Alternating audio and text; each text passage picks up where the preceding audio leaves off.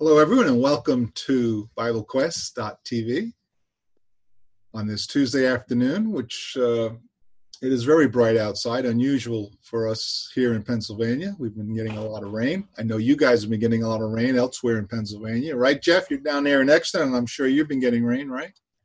Right. You were talking about how bright the sun is, so I was going to close the shades. But we do have a rainless day today. Yes, very unusual. Scott, how you doing? Good to see you here today. We also have a rainless day, which is good. Right. Are we getting any royalties for the Coca-Cola ads back there behind you? Not yet, huh? Not yet. I got to work on that. Stephen Rouse down in or over in Harrisburg. Hi, Stephen. Good to see you. Hey, Drew. Good to be here. And Jonathan Sadler, our webcast engineer. Jonathan, glad you're with us today. Yeah, it's good to see you all again this week. And I'm Drew in Honesdale, Pennsylvania, Northeast Pennsylvania. And we're glad all of you are here today. I hope you're, if you're coming in rather, on the Zoom app, use the Zoom app to enter in your text messages or raise your hand with the little hand icon if you want to come in on our audio.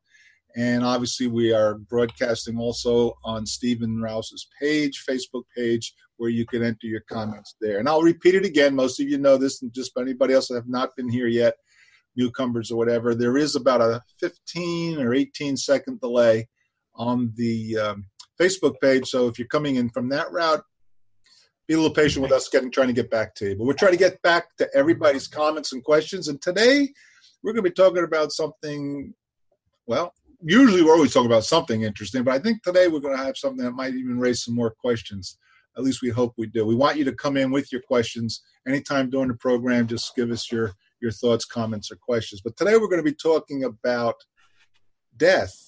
And the question comes in from Mike. It says, some people believe when you die, the breath of life goes back to God. The breath of life means the spirit. I'm sure he means that. The spirit goes back to God while the body returns to the dust. And we're asleep until Jesus calls us. And some say you go to paradise or torment until judgment day. So here's the question. How can someone be in a place of torment if judgment has not come? Guys, why does one of you guys take it over?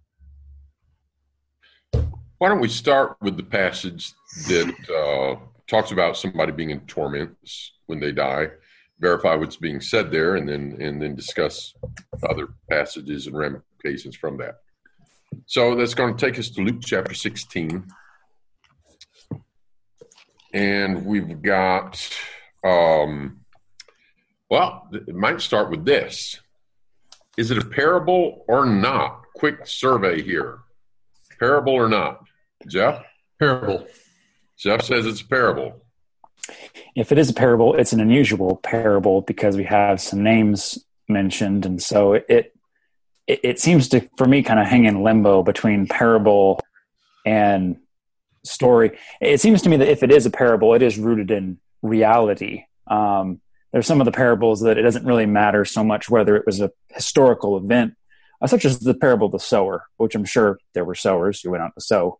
But this one where the seed falls on the various soils, the point of the parable is not in the historicity of it. The point is in the illustration. Yes.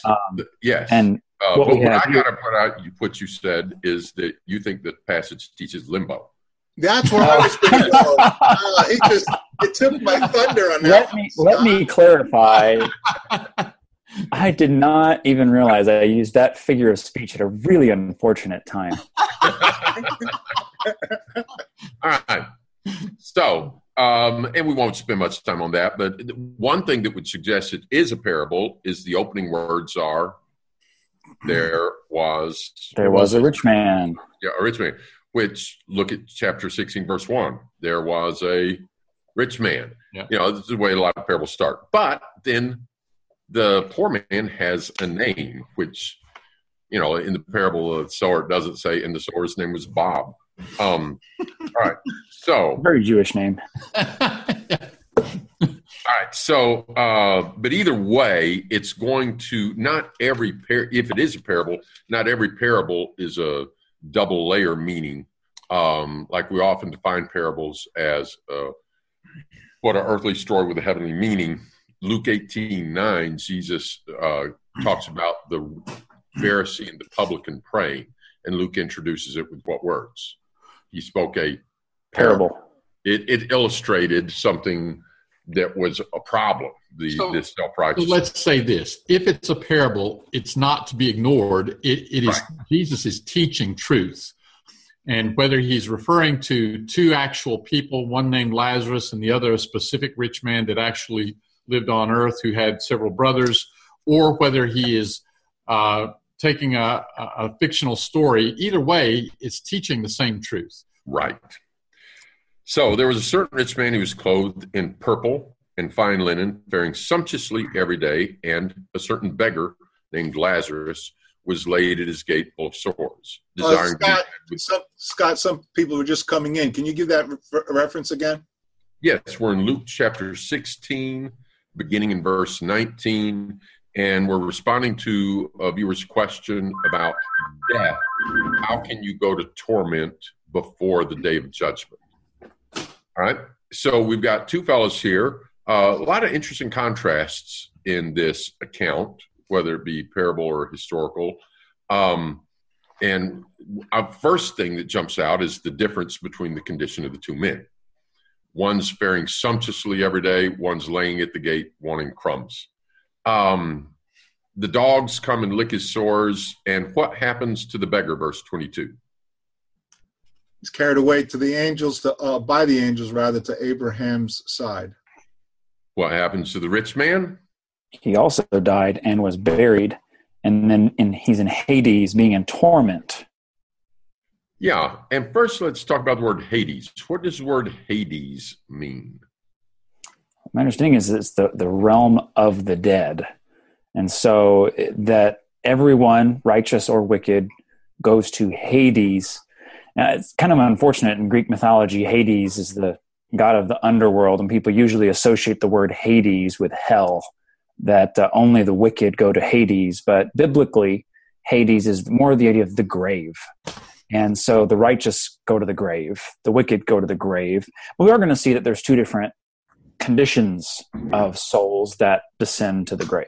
Yeah. And it might help to understand Hades if we think about the Old Testament word. If you have an Old Testament passage and then in the New Testament it's quoted with the word Hades, what would the Old Testament Hebrew word have been? Sheol. Sheol. Jacob said that when his sons brought this coat to them, they'd dipped it in goat's blood. They'd sold Joseph, the owner of the coat, to slave traders, and then they bring the coat to their father and say, "Is this your son's coat? We found it." And he assumed his son was dead, and he said, "I will go to," translations often say the grave, but he says, "I'll go to Sheol in mourning for my son. I'm going to go to death. I'm going to go to the grave." And he doesn't mean I'm going to torment or I'm going to hell. He's going to the grave, going to where the dead go. So let me clarify that for a second. So you're saying that Hades does not necessarily mean torment or paradise.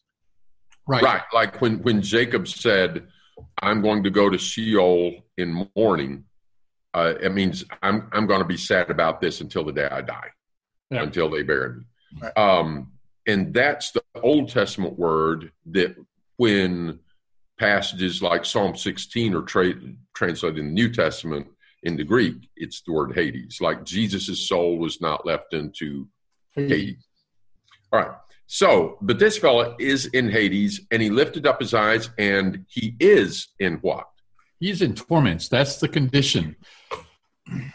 And he sees Abraham far off and Lazarus in his bosom.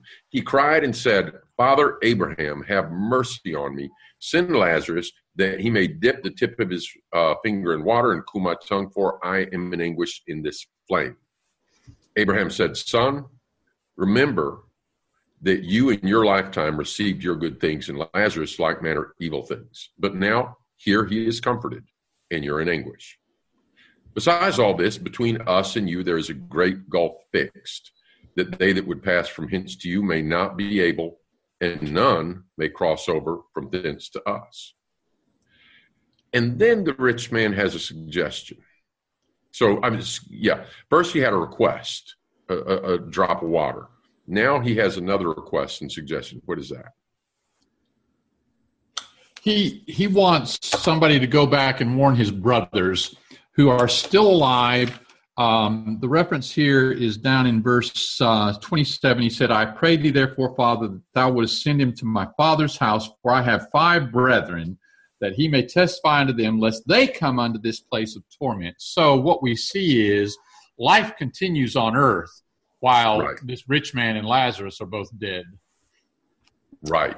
So we're not at the final judgment yet. We've not gotten to the time when the great white throne judgment takes place, the picture of the sheep and the goats being separated. That hasn't happened yet. In fact, at the great white throne judgment in Revelation 20, one of the things that happens is verse 13. Well, let's start. We're going to come right back to Luke 16, but let's just read that about the great white throne judgment. Revelation 20, verse 12. I saw the dead, the great and the small, standing before the throne. Books were opened. Another book was opened, which is the book of life. The dead were judged out of the things which were written in the books, according to their works. And the sea gave up the dead that were in it. Death and Hades gave up the dead that were in them. They were judged every man according to their works. And death and Hades were cast into the lake of fire. Mm-hmm.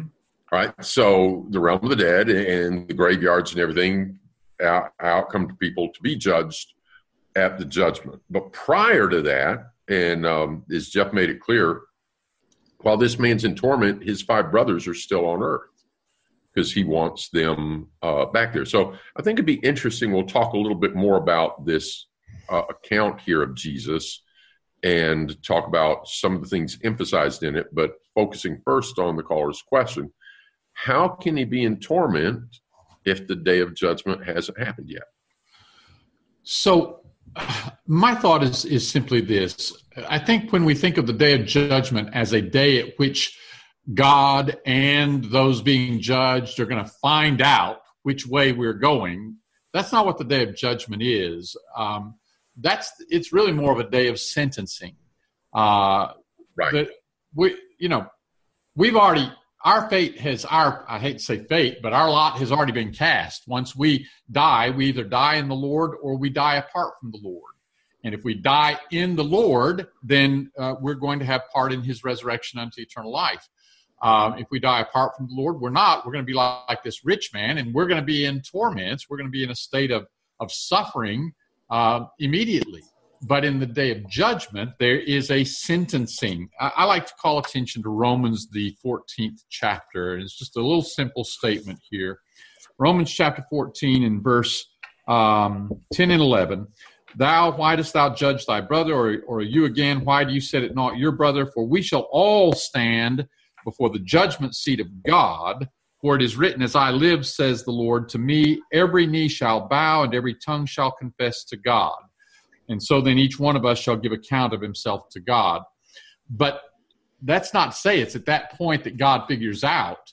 It's at that point that we have to acknowledge God's judgment is right. And we're going to have to fall down and acknowledge, God, you're my creator. You've condemned me. You're right. Or God, you have justified me in Jesus Christ, and I give thanks to you for it.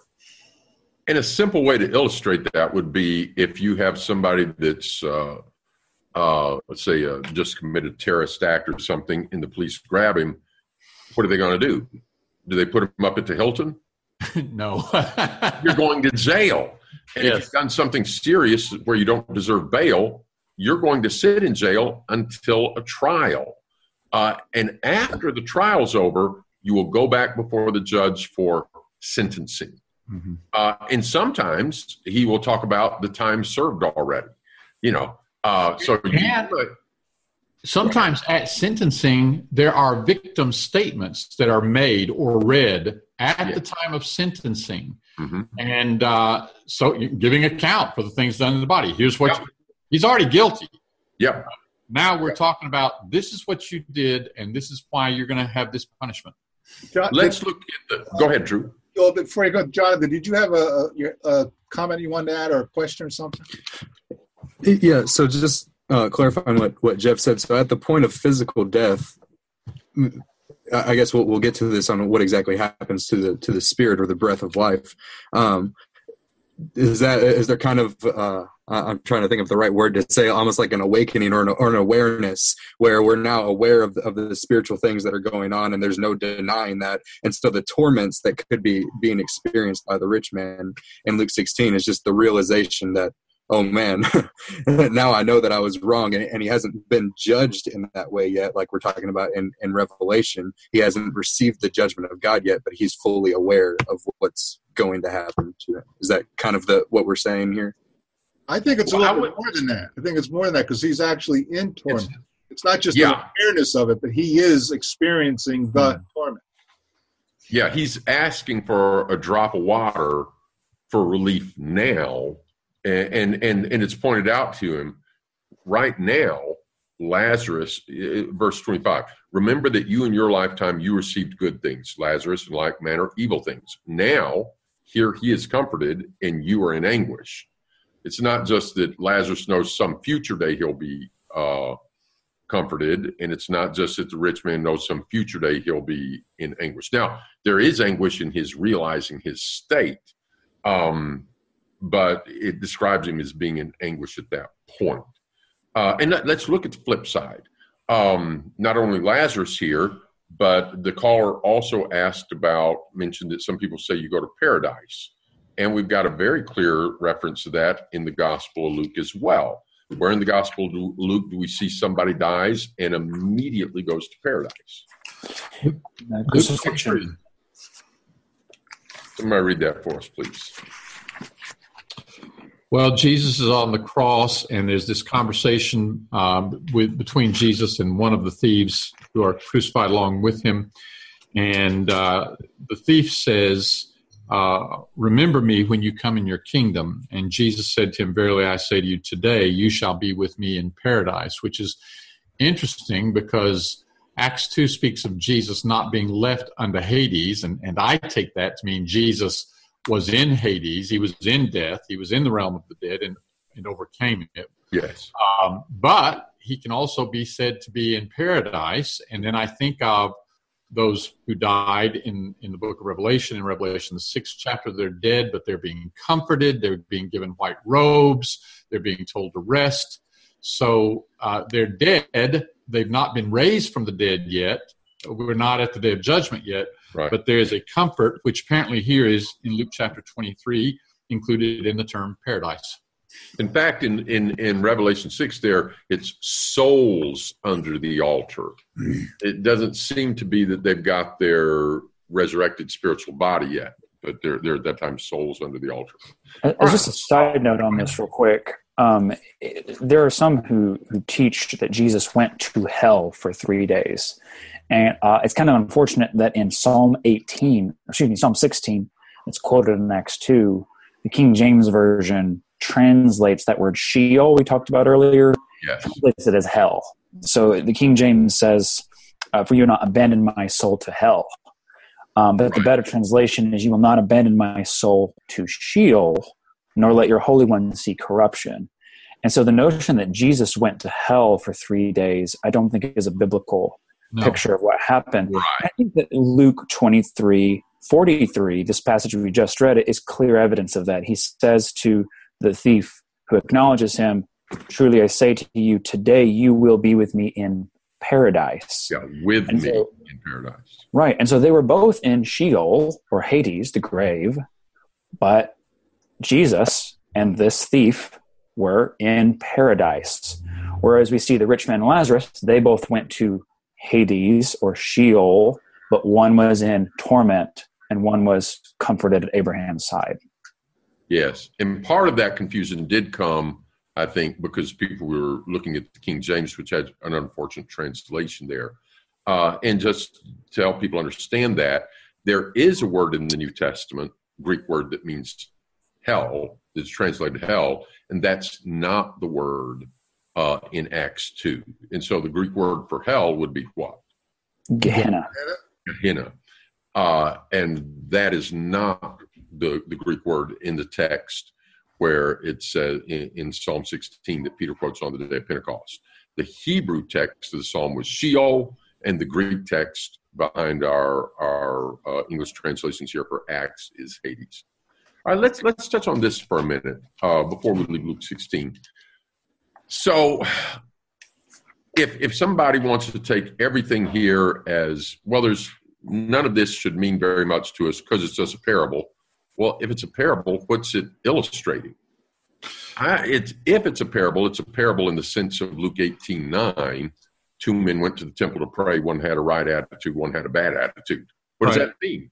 That one had a right attitude and one had a bad attitude. If this is a parable, it's showing one man that was ungodly and goes to torment, and one man that's godly and goes to comfort. But what about the degree of literalness here? Like, for instance, are we required to take everything in this text literally? So I want to throw out 2 questions. And I don't want to get into too much speculation here because I think that's a dangerous thing. But question number 1, if somebody looked at the Old Testament prophecies of the Messianic age and insisted on everything being literal, would they have necessarily gotten the right picture of what was coming? No, the Old Testament prophecies of the Messianic age spoke of keeping the Sabbaths. They spoke of the house of God, the temple, using the physical temple as the way to talk about that. The Old Testament prophecies spoke in terms of the Old Testament outward physical things that the Jews were familiar with to characterize the coming spiritual kingdom of God. And then in this passage, are there some things that if we insist on a fully literal understanding of them that would be difficult to understand? Or we've got a finger and a tongue mentioned, and the finger, the tongue of the rich man is rotting in the grave. It's probably eaten up by maggots at this point. Yeah, he's not down there wanting a drop of water brought and put on that tongue. Yes, and as a ex-fireman, volunteer fireman, I've been at scenes where people have perished and been at scenes where someone's still in the flame. And let me tell you, one drop of water, one drop of water, somebody said, one drop would make a difference here. I think there's a lot of back and forth here illustrating things. While they're on earth, the rich man is described as what? He's been rich and comfortable. He received good things. Yes. And Lazarus is just wanting a little scrap.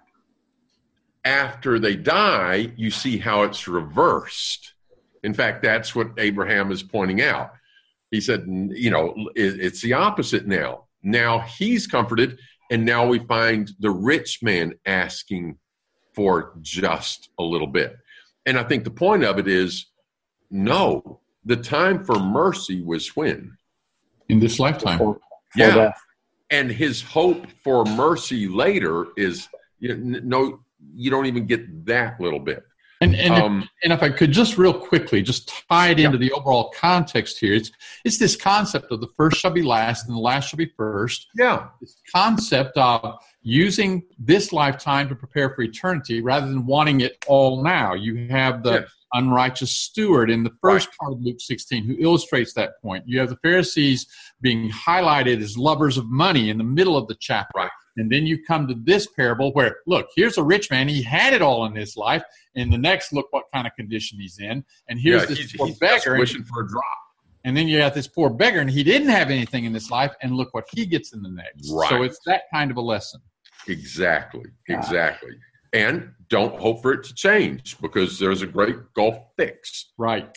Yeah. Another thing, go ahead, Stephen. And something else I've thought about from this passage that I know some people have found unsettling is the thought that people in paradise can kind of look over and see people in torment and vice versa, because there's a kind of the conversation going back and forth here.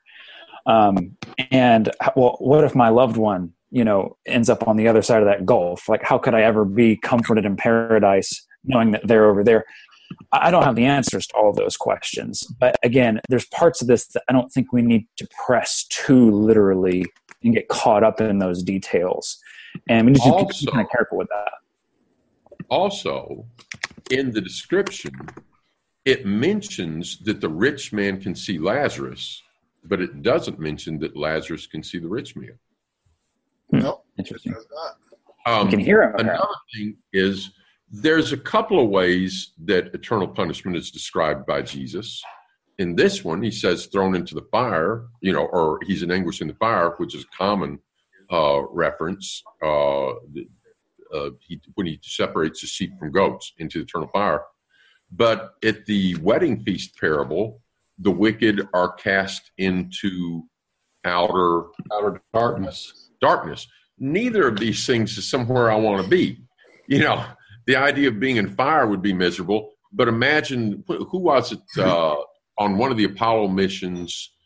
One of the guys went around the back side of the moon. And imagine if you got back there on the back side of the moon and lost power. And just started drifting off into space, or you stepped out of the space shuttle and you dropped your keys, and you're just drifting outer darkness. I hate it when that happens. Yeah, both of these are images of something we don't want, and so we should be careful both not to over insist on literalization. Like if you're expecting, I know exactly what heaven's going to be like. Golden streets made out of gold. And I know exactly what hell's going to be like. There's more than one image to describe that. And, you could pave a street with gold if you were a big enough billionaire, but that wouldn't make it heaven. Yeah, it's transparent like glass, too. So. But guys, let me, though, reel you back in, because you're clearly talking about what is going on after death, but you're not... Yes. To the point about how we experiencing that before judgment. And you might have said it just for a brief instant, but then you didn't clarify. I thought we established that and then moved on, but we'll get back to it. Yeah. So we established that he was in torments while his 5 brothers were on earth. Right. And so it's before the day of judgment. And that, as Jeff pointed out, at judgment is where the sentencing comes for the things done in the body.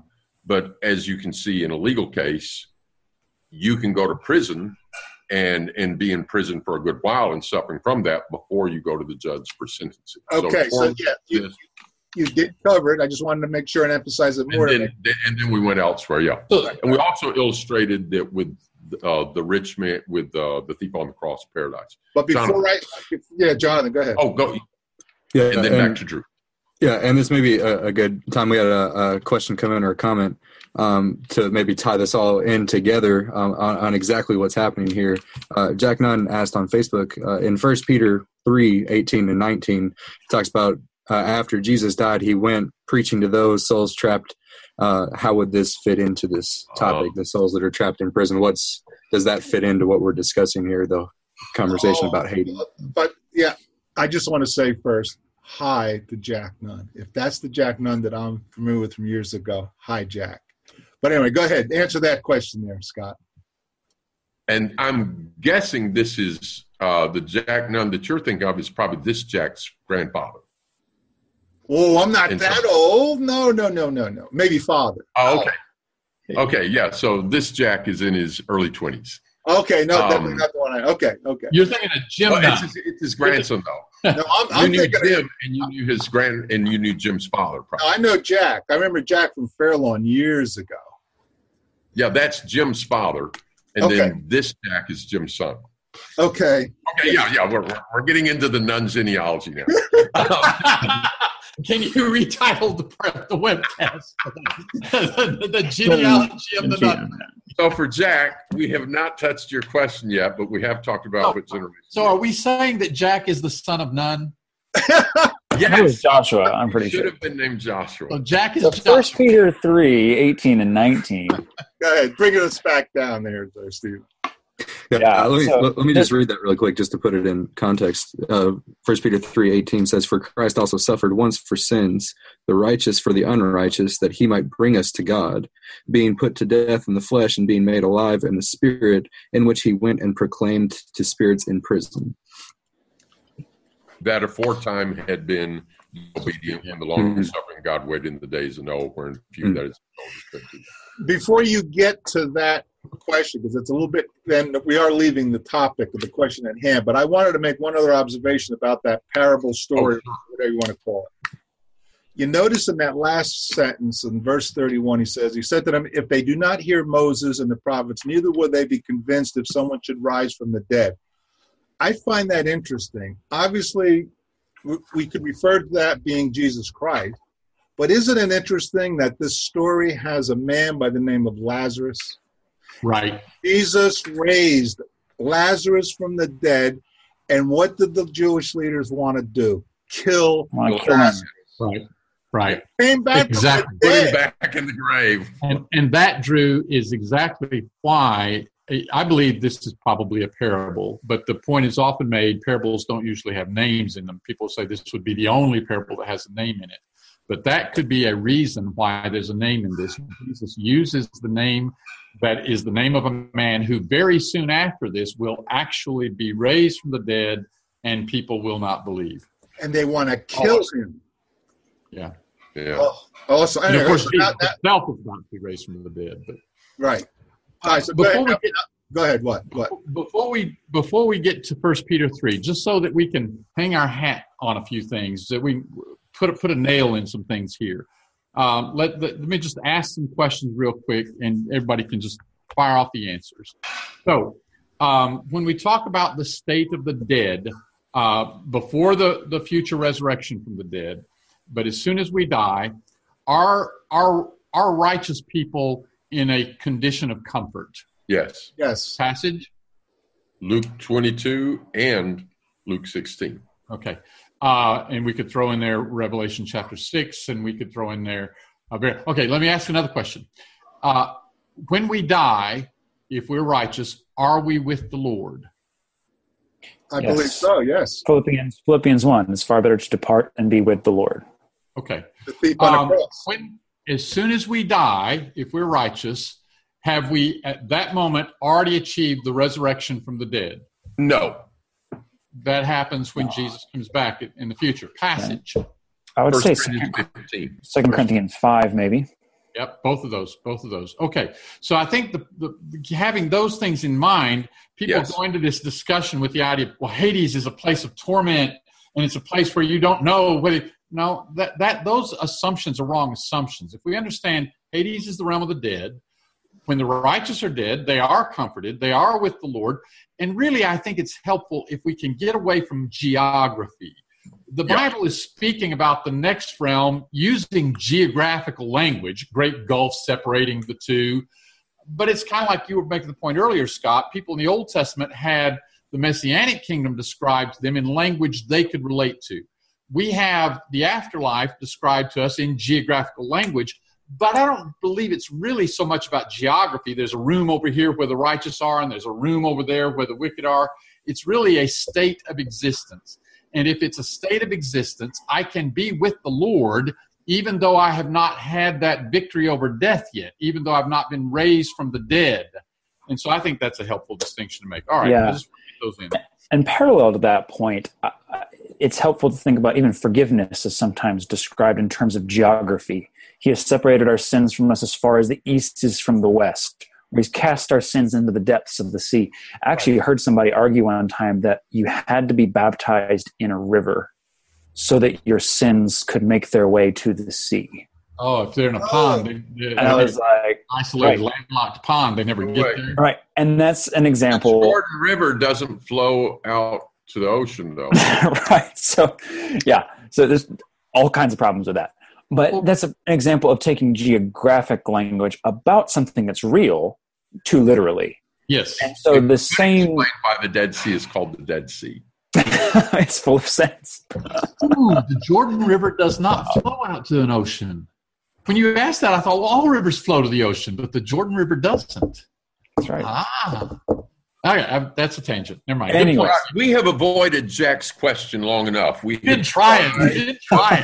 On his genealogy and age, we've tried everything. So we've read the passage. let's begin with mentioning a few different interpretations of the passage, and then you guys comment on the one that you think is most likely. Okay. So what are some common interpretations of this passage where it says that Jesus, being put to death in the flesh, but made alive in the spirit? Repeat the passage again. Repeat the reference. 1 Peter 3:19. After saying in verse 18, 1 Peter 3:18, that he'd been put to death in the flesh, made alive in the spirit. King James had made by the spirit. And then the next verse says, in which he also went and preached unto the spirits in prison that aforetime were disobedient in the days of Noah. So what are some possible common interpretations of this verse? Well, I think that the one that Jack mentioned is the idea that Jesus, in some form, during the 3 days that he was physically dead, went to spirits that were locked up somewhere and preached or proclaimed to them in some way. And this has to do with Jesus, almost the idea of him going to hell or something like that. Okay. And that's one way that some people take this passage. So if we fit it with Luke 22, then we would have Jesus die, goes to paradise with the thief. Then he goes and makes a proclamation to the spirits in prison. Some would view it as he's offering the gospel to them. Others would point out this is not the word euangelion, evangelize. This is more of a proclamation or a statement, so it wouldn't necessarily mean an invitation.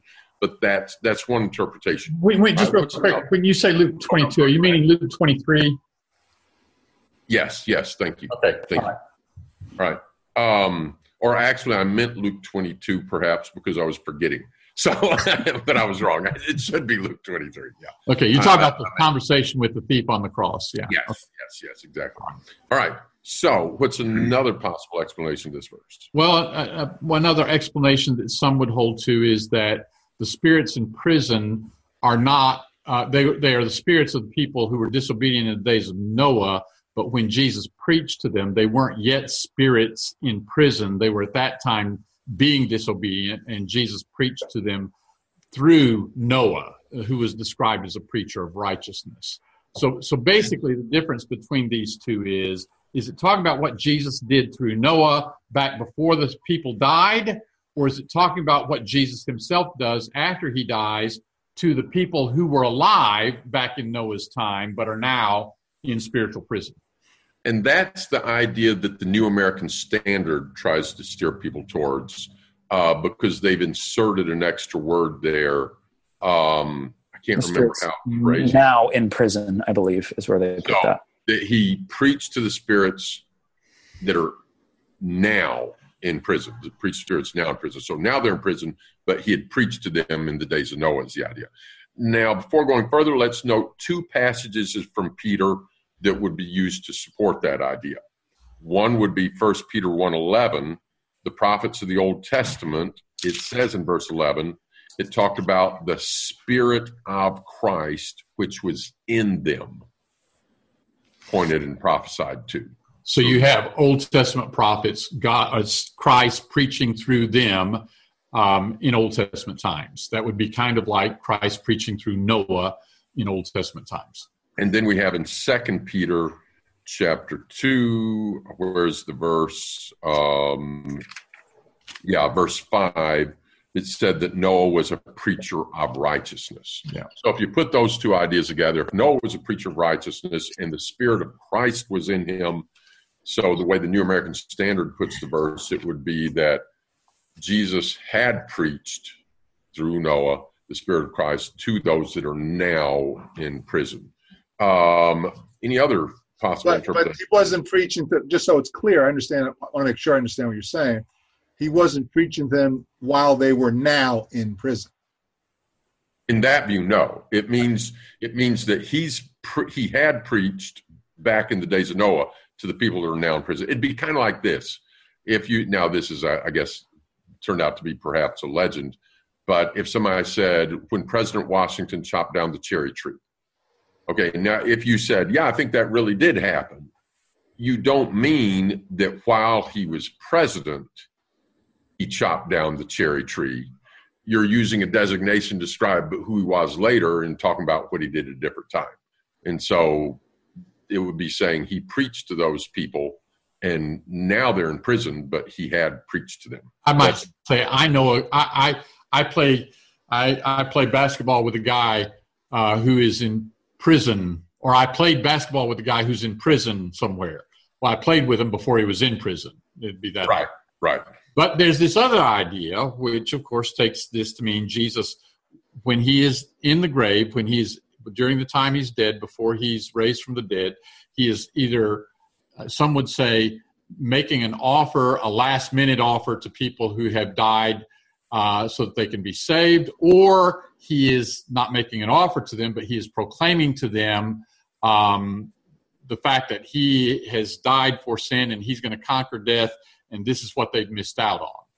Something like that. Another interpretation is the Jehovah's Witness interpretation. They would say that this means, verse 18, Jesus was put to death in the flesh, and because Jehovah's Witnesses don't believe that life survives consciousness, life, or the soul survives death, just dead and did not exist for 3 days. And then he was resurrected, they would say, as a spirit.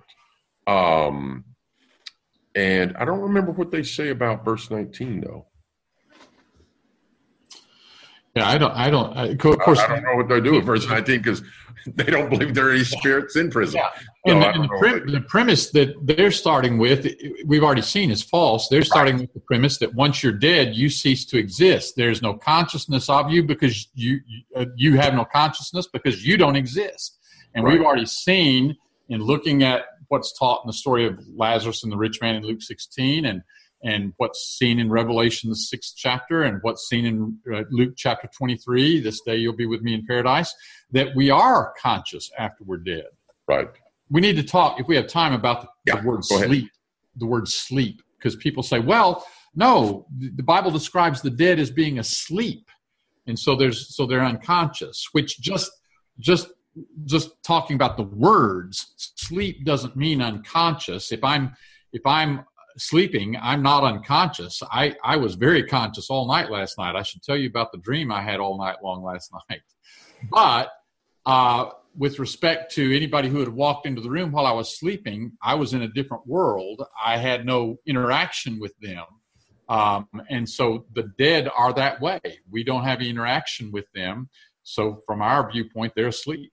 Well, John, in your sleep, you might have been on a plane, but your body was just laying there.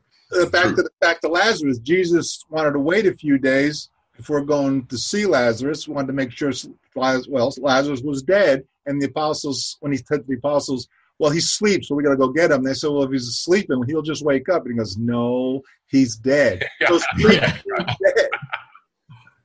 In that sense. Yeah. All right, but in our remaining time, does anybody want to venture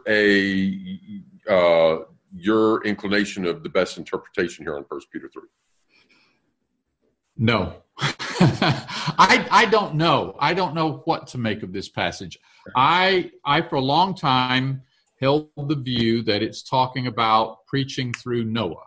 I have seen some strong case made for the idea that no, actually, it's talking about Jesus proclaiming, making an announcement to the dead, not offering them a second chance, but making an announcement to the dead so that those who've already died understand something about they made the wrong choice. Here, Jesus has come and taken away sin and is conquering death, something to that effect.